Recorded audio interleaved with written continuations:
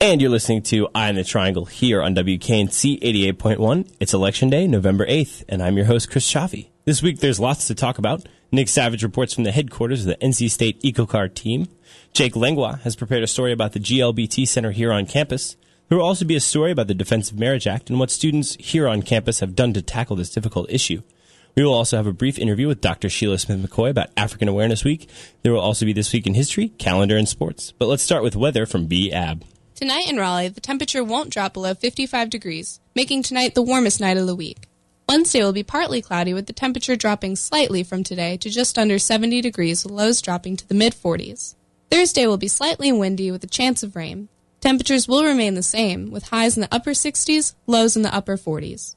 On Friday, the clouds will finally clear, leaving sunny skies but also lower temperatures, with highs in the 50s and lows reaching 40 during the day and 34 at night. Saturday will be partly cloudy but warmer than Friday, with highs in the 60s and lows in the mid-30s. Sunday will still be cloudy but warmer, with highs nearly reaching 70 and lows around 40 to close the weekend. Monday marks the warmest day of the week, with highs exceeding 70 and lows at night in the mid-40s.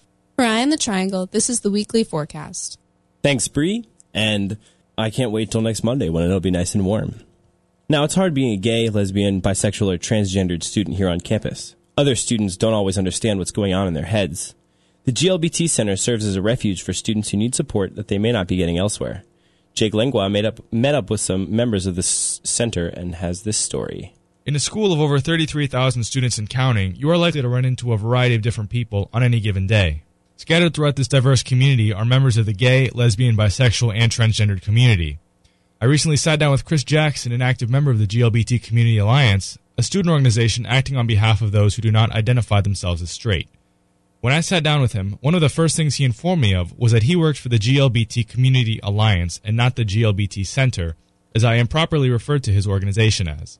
While they do work side by side, they are two distinct organizations. Here's what he had to say. Technical difficulties here on Eye on the Triangle. We'll be back with that story in a moment, but first we're going to go to discuss the Defense of Marriage Act, or DOMA, which has become such a hot-button issue here in North Carolina. Recently, the Student Senate here at NC State came up with a bill of their own to discuss the DOMA, as it's called. Jay Tomlin has prepared this story to try and see and let us know what's going on. On September the 13th, the Senate and the North Carolina General Assembly voted 30-16 to approve a change to the state's constitution to define marriage as a union between a man and a woman. Called the Defense of Marriage Act, the issue would be voted upon North Carolinians in a special election on May 8, 2012. The NC State Student Senate, in response to the legislature's action, formed their own bill called the North Carolina Equality Act. The bill states that the NC State Student Senate doesn't support Defense of Marriage Act that doesn't support equality. Here's Harrison Doe, a student senator in Cowles. Hopefully we'll send a strong message to our student body, our faculty and staff, and our alumni that we support all students here at State, regardless of their sexual orientation. It will not prevent the amendment from being placed on the May ballot, but it hopefully will send a message across this university and downtown to the Republican majority that enough is enough and that any kind of discrimination will not be tolerated in our state's constitution. For Cal Senator Alex Compton, the bill has deep ramifications across campus.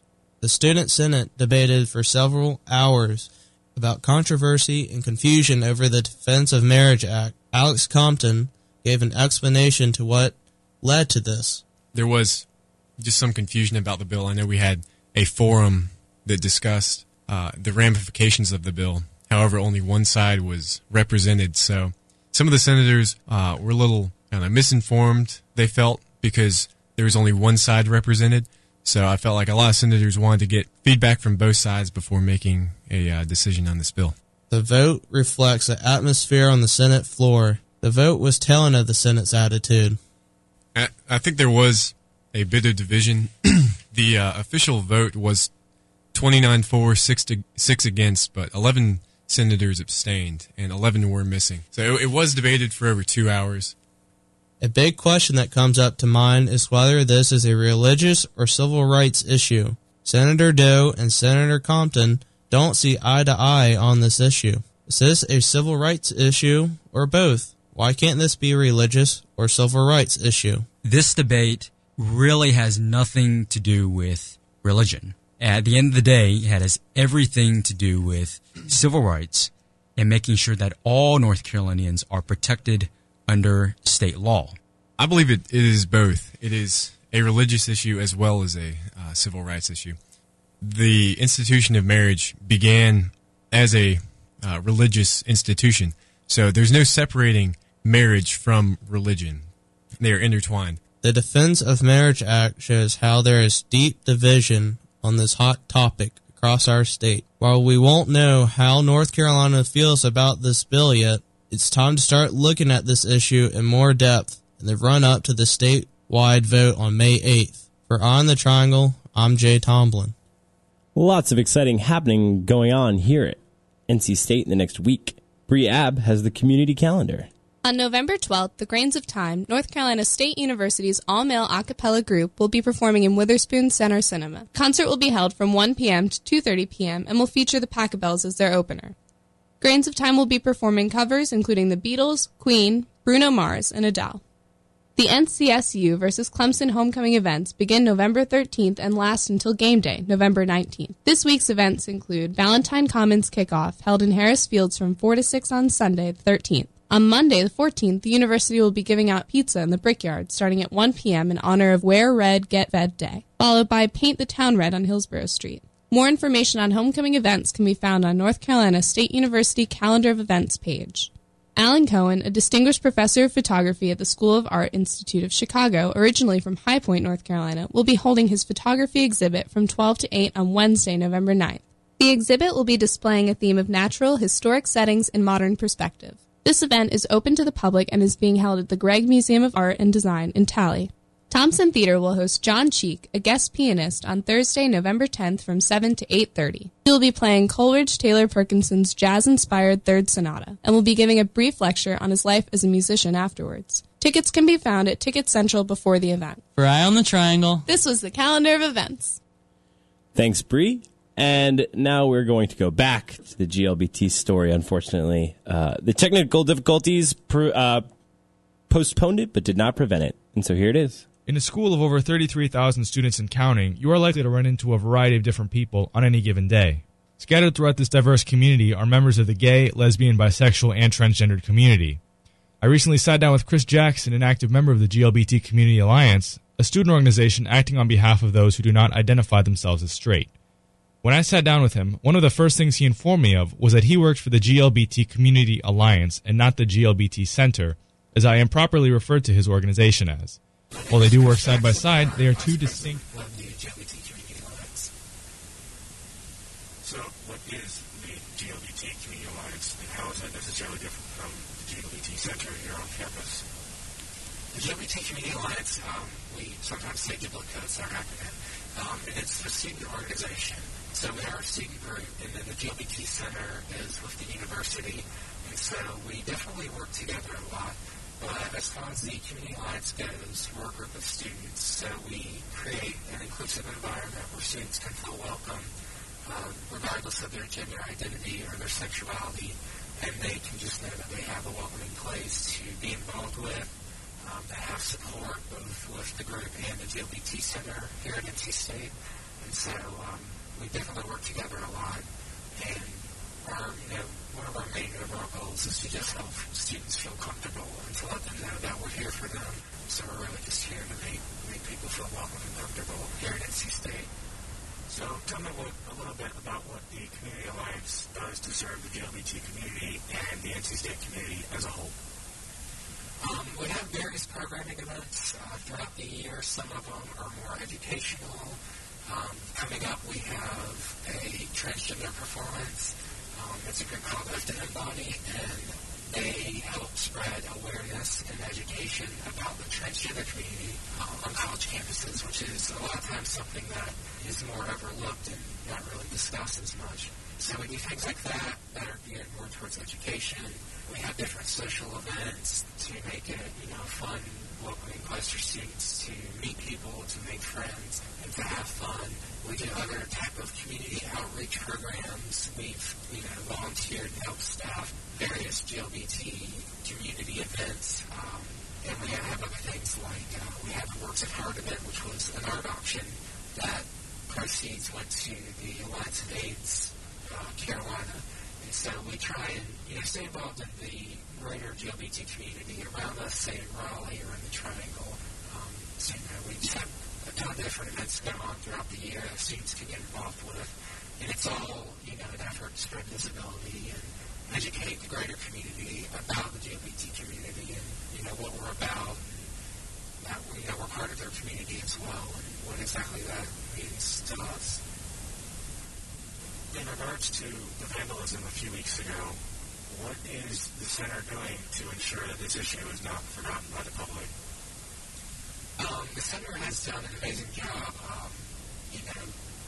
making the issue aware, especially when it happened. They've had a lot of support from student government and other student organizations, and we've addressed the issue so that people are aware that things like this still happen.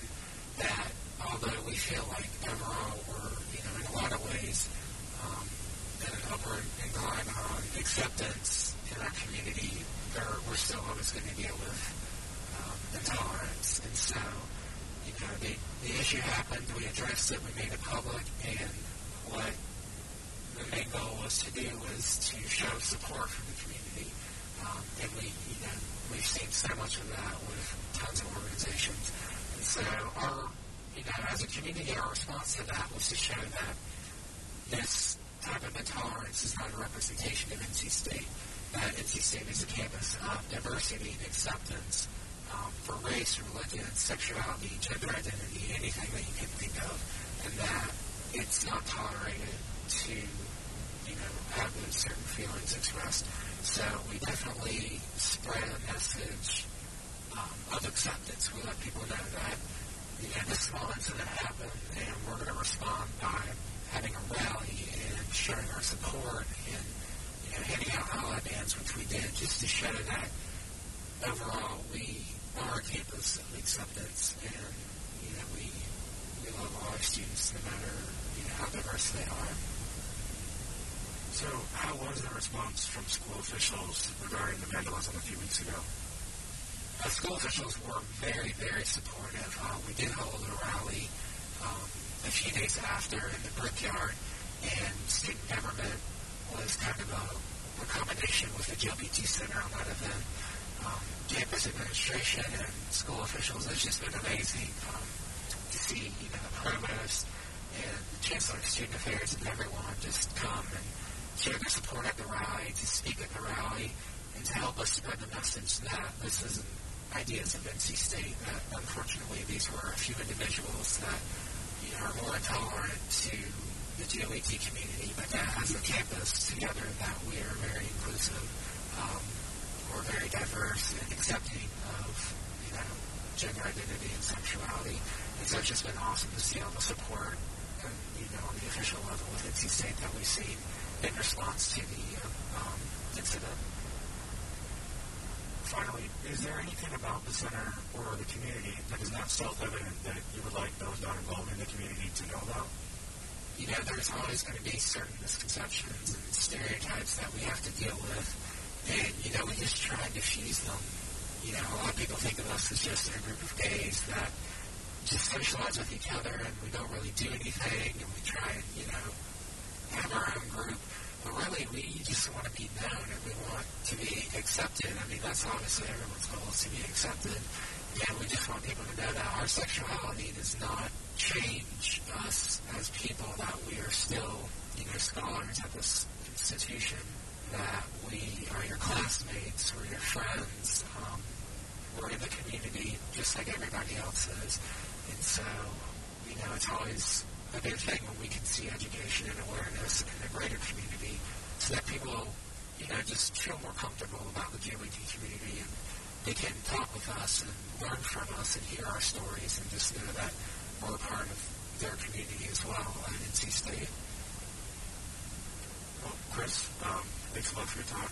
Yeah, that was very enlightening. Thank you.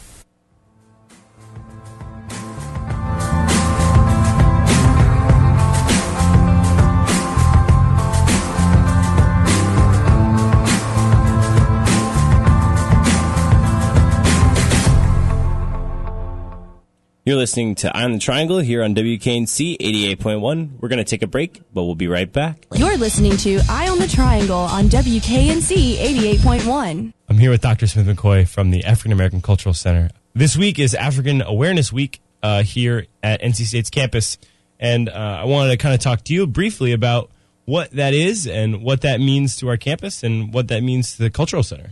Great. Thank you for having me, Chris. I always appreciate being on your show. Sure. So as many of you know, the African American Cultural Center has student organizations that are a part of our home here. And one of our student organizations is actually sponsoring this week's worth of events, the African Student Union. So as a part of this process, they'll be working to help our campus sort of de-essentialize what Africa means.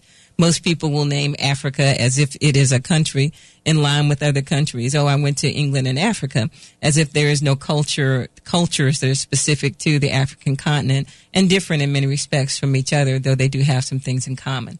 So part of what this week is about is to raise that kind of awareness of what Africa is. Other people sort of think of Africa as a poor space or a space where everybody is the same, forgetting about the fact that Africa has huge cities like the rest of the world. And many people always think about Africa about war, forgetting about the fact that many wars on the African continent are actually driven by desires of other people for diamonds and other kinds of resources. So hopefully people will have an opportunity to join us in this celebration, and we can sort of get beyond some of the things that have seemed to plague our campus about understanding race and racial difference and heritage, in fact. Expanding on that, what kind of issues is the forum trying to address in the next week? Giving people an opportunity to see Africa in a different light.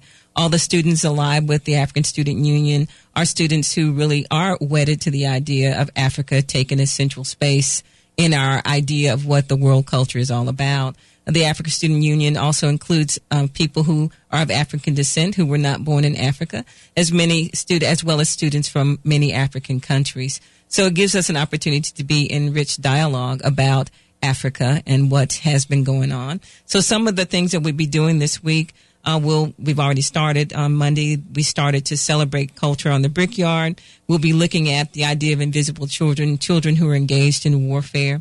That will happen in a program tonight, which I hope people will think about coming to at the African American Cultural Center. And among the other events that I think are useful, they'll be screening Serafina, a film very much about apartheid culture in South Africa prior to the all-race elections. Interestingly enough, it stars Whoopi Goldberg as one of the primary people, but it is a film that helps us to learn about the power of education and how when people really take control of how they're being educated, that they can really change their realities and the realities of the rest of the world. And what should I ask you next? I don't know. I'm glad you said that, though, because there are a lot of people who don't know about Africa and why it's important to come. So there may be some of your listeners are thinking, I don't know. This will be a good opportunity for them to come into the fold. And they can find more about that at the African American Cultural Center website? Yes, the African American Cultural Center website, and also African Student Union has flyers all around campus. And they can also give us a call at the African American Cultural Center, and we'll be happy to fill them in on the week's events. Dr. Smith McCoy, it's always a joy. And you too, Chris. Have a great afternoon. And you can find out more information about the African Culture Center at their website, African American Cultural Center, at their website, ncsu.edu/AACC. Now it's time for sports. So I'm here with Corey Smith to talk about sports. I heard we won this weekend. Yeah, kind of a big game this past weekend. Obviously, the game against UNC is important every single year, but this year there was a little more importance on it, simply because if they won this game, there was a much better shot at them making it to to a bowl game, to having bowl eligibility. So obviously it's a big rivalry game. It's important every year. And unfortunately, neither team's offense really showed up, but UNC's offense didn't show up at all, and they ended up not having a running game at all. The defense really bottled them up on the running game and forced 2 interceptions on Bren Renner when he was forced to pass. So it ends up looking like an awesome game for NC State, 13-0, first shutout that they've had since 1960 against UNC, and obviously 5th straight over UNC in general. So what do you think this means for Tom O'Brien?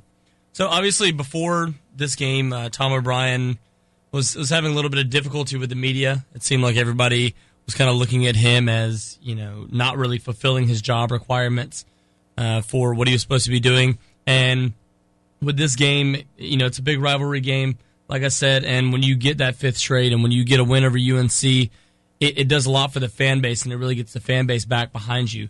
He did a lot of that last week with all the comments from Everett Weathers, and he, I guess you could say, fired back at him and really backed the university as well as his own players. And I think that showed a lot in post-game interviews.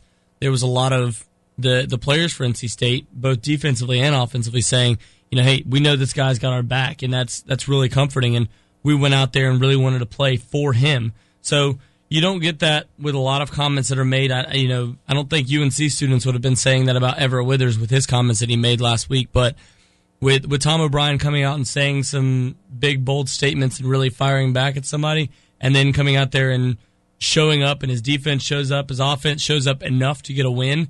Wasn't an impressive performance, but you do have James Washington, who goes for over 100 yards, and you get a touchdown catch from TJ Graham. It ends up looking really good on the offensive side of the ball, even though it was only 13 points scored overall. So David Emerson had some pretty cool stuff happening in the fourth quarter. Yeah, so David Emerson picks off a pass in the fourth quarter, and maybe not a lot of people knew this at the time, but they did. They certainly knew it afterwards, with David Emerson becoming the single-season interception leader in school history for NC State. Now, he's at 9 interceptions right now, and they still have 3 games remaining on the schedule, so kind of he's got a good chance of really just blowing up that record, or potentially even reaching a record that was set by Dre Bly of UNC, ironically. He has a chance of setting his single-season record, which is 11 interceptions, which is the ACC conference record. And I haven't actually looked up the numbers on what the overall record is for an entire season, but I don't think that's really reachable, because it's probably around 13, 14, or 15 interceptions. But he does have a very good shot of breaking an ACC record. With 3 games remaining, it kind of means that he has to get at least 1 interception in each game. But with the rate he's been on, it doesn't seem like, people are still passing to his side of the field. But if he gets one thrown his way, I think he's got a good shot of getting close to this record, at least getting to 10, possibly 11. But he's already won 2 ACC Player of the Week awards. He was named a Jim Thorpe Award finalist, and he still leads the nation in interceptions by at least 2. I think the closest one to him is either 6 or 7. So he's still got a good shot of leading the nation and potentially winning Jim Thorpe Award. So, this guy's only a sophomore. And, when you mention the name David Emerson on this campus, it kind of, people are already going to start knowing who he is, and he's still got 2 years left for NC State. So, looks pretty good there. So our soccer team's playing tonight, right? Yeah, the men's soccer team faces off with UNC tonight in the ACC tournament. They're actually having to go to Chapel Hill, unfortunately.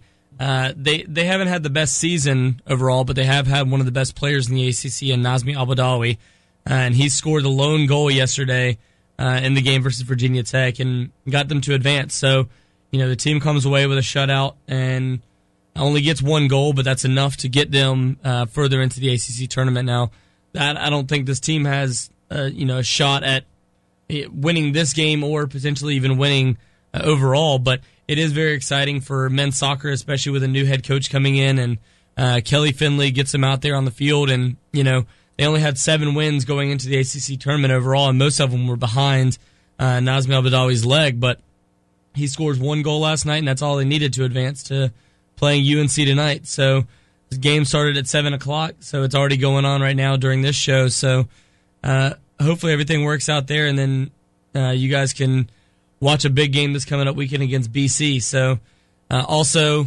just to kind of give a little selfish plug to my show, tomorrow night we start at 7 o'clock on Pulse of the Pack right here on WKNC. You guys can listen in, and we'll be talking a little bit more about this UNC football game and what it meant for the team as well as what it meant for the university. And the theme of our show tomorrow night is going to be the number 5. So we're going to be pulling up top 5s of a bunch of different things, as well as potentially playing a few songs with the number 5 in it. So a little bit of a Sesame Street theme this week rather than, a specific word, but we're going to pull out the number 5 and really key in on that. Yeah. Cool. Thank you very much. All right. Thanks a lot. I appreciate it.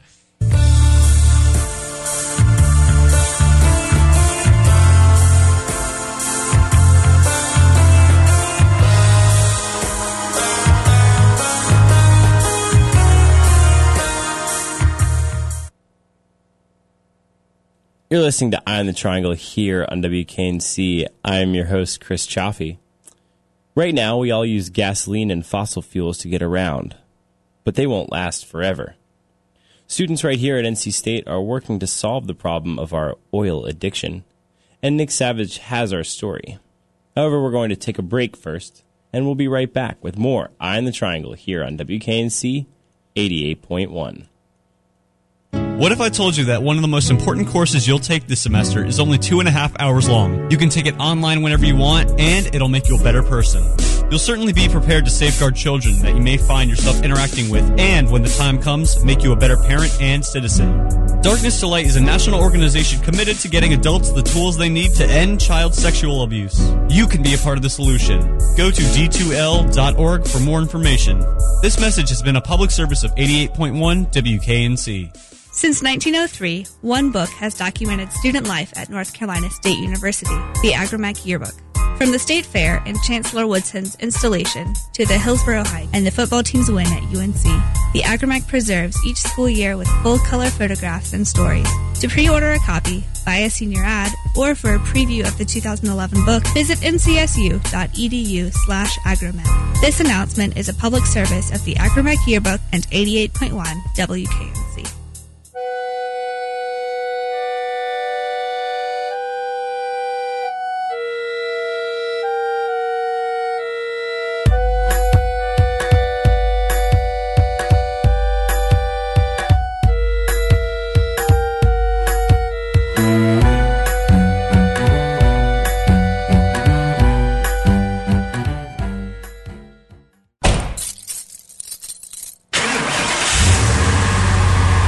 EcoCar Competition is a program in which teams from colleges across North America are given a Chevy Malibu and must reduce its environmental impact. Divya, who works with the EcoCar as part of the outreach team, explains more.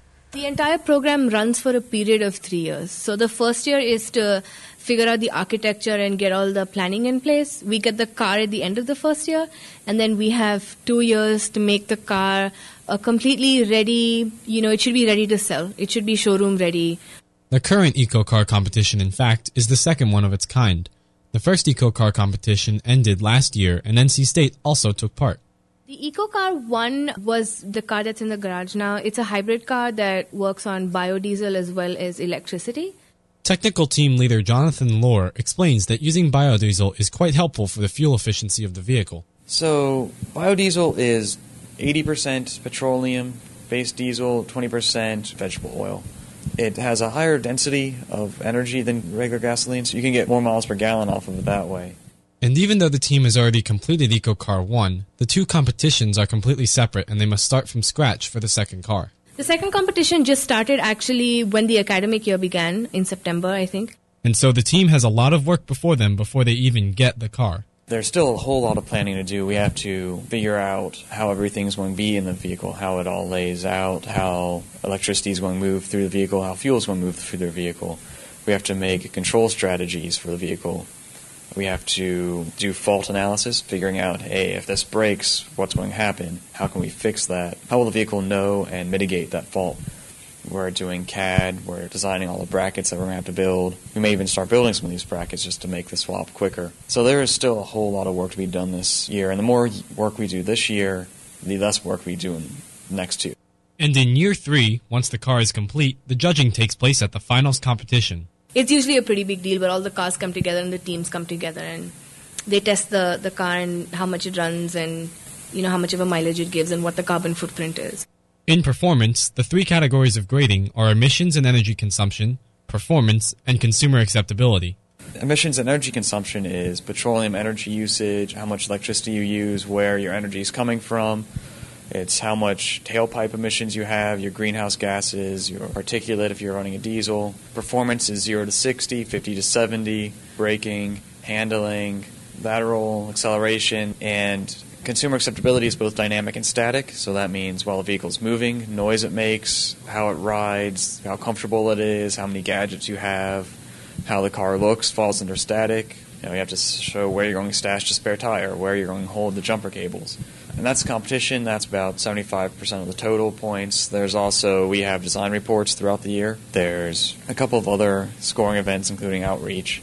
For the outreach category, the 5-member outreach team works to spread the word about the project. What we're trying to do is, for the first year, since we don't have the car to work with and, have the car to showcase and show people what we're actually working on, we're trying to spread the word about sustainable technologies, about NCSU's participation, having a Facebook page, a Twitter page, trying to get people to get involved with, either knowing about it, volunteering, or just supporting the school and the cause. So we have events planned. We just had a Halloween event that we did last week as part of Sustainability Day, which happened at Witherspoon.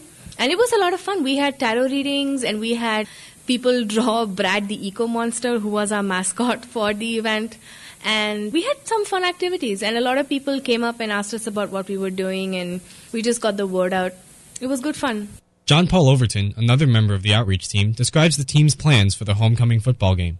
We're planning on recycling at the homecoming game, Clemson, NC State.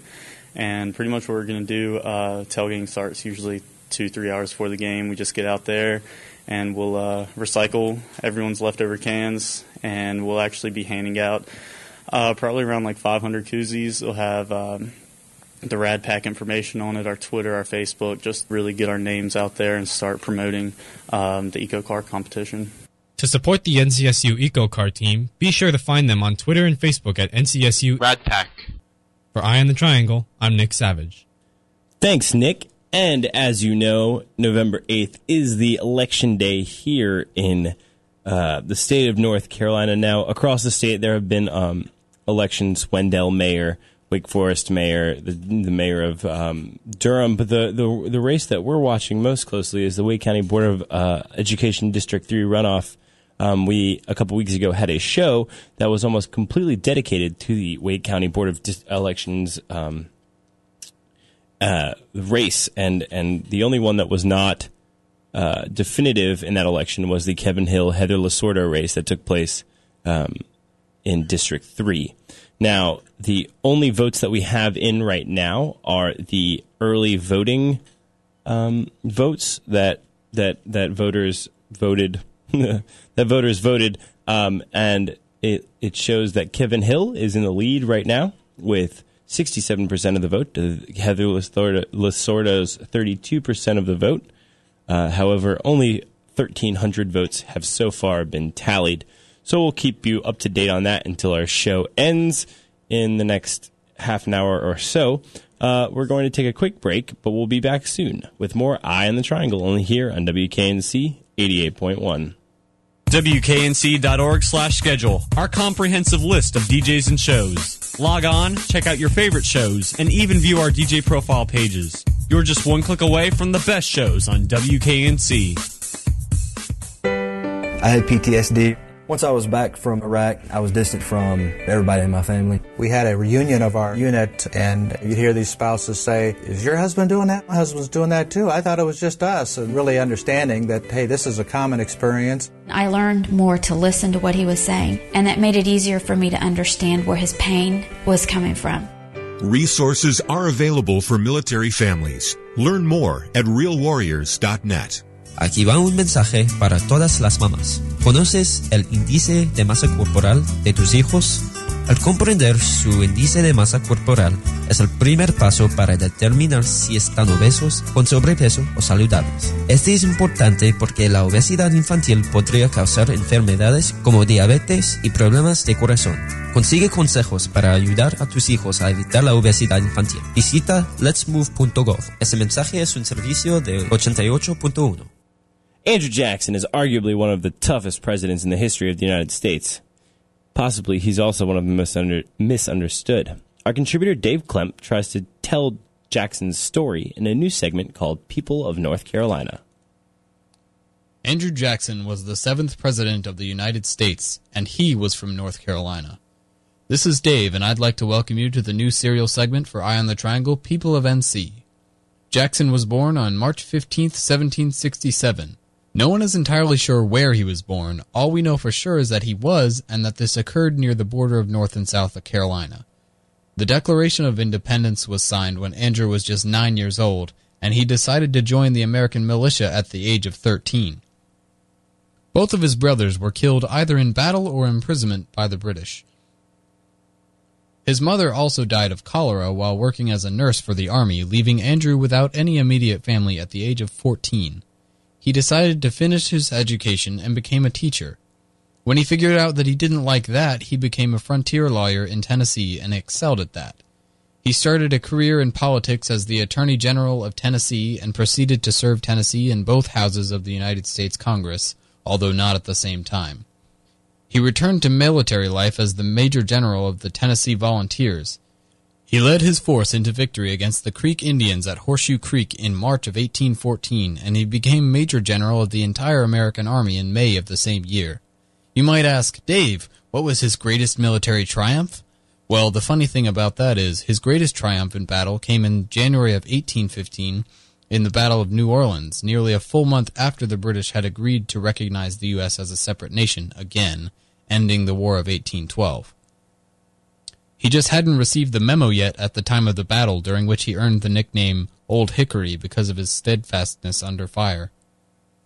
We can also thank Jackson for the state of Florida, which he invaded during the First Seminole War. Once he had overthrown the Spanish governor, it only took a little bit of convincing on the part of the U.S. government to get Spain to give us Florida. He made his return into politics after being appointed military governor of Florida in 1821. He went back to the U.S. Senate in 1823 before running for president. He lost the election of 1824, which is called the stolen election because he won the popular vote, but he made up for it by winning the next two elections in 1828 and 1832. His first term was marked by his upholding of the integrity of federal law over the states, South Carolina in particular, and for his Indian removal policy. His second term is notable because Jackson removed the institution of the National Bank because he believed it held too much power, which was highly controversial. One of the things that Jackson is most known for is his personality.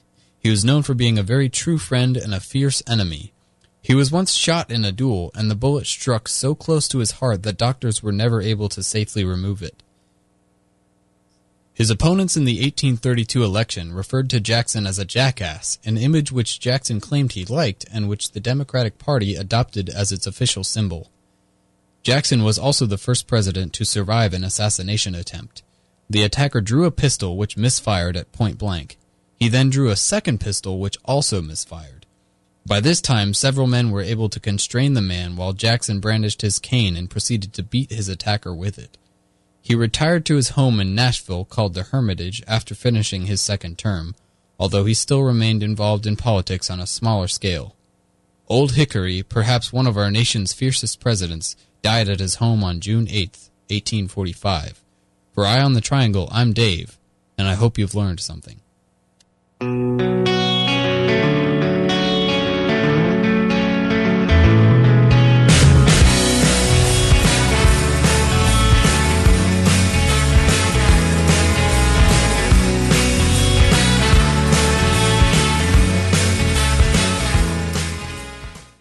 You're listening to On the Triangle. I'm Chris Chaffee here with an update for the District 3 race between Joe Hill and Heather Lasordo.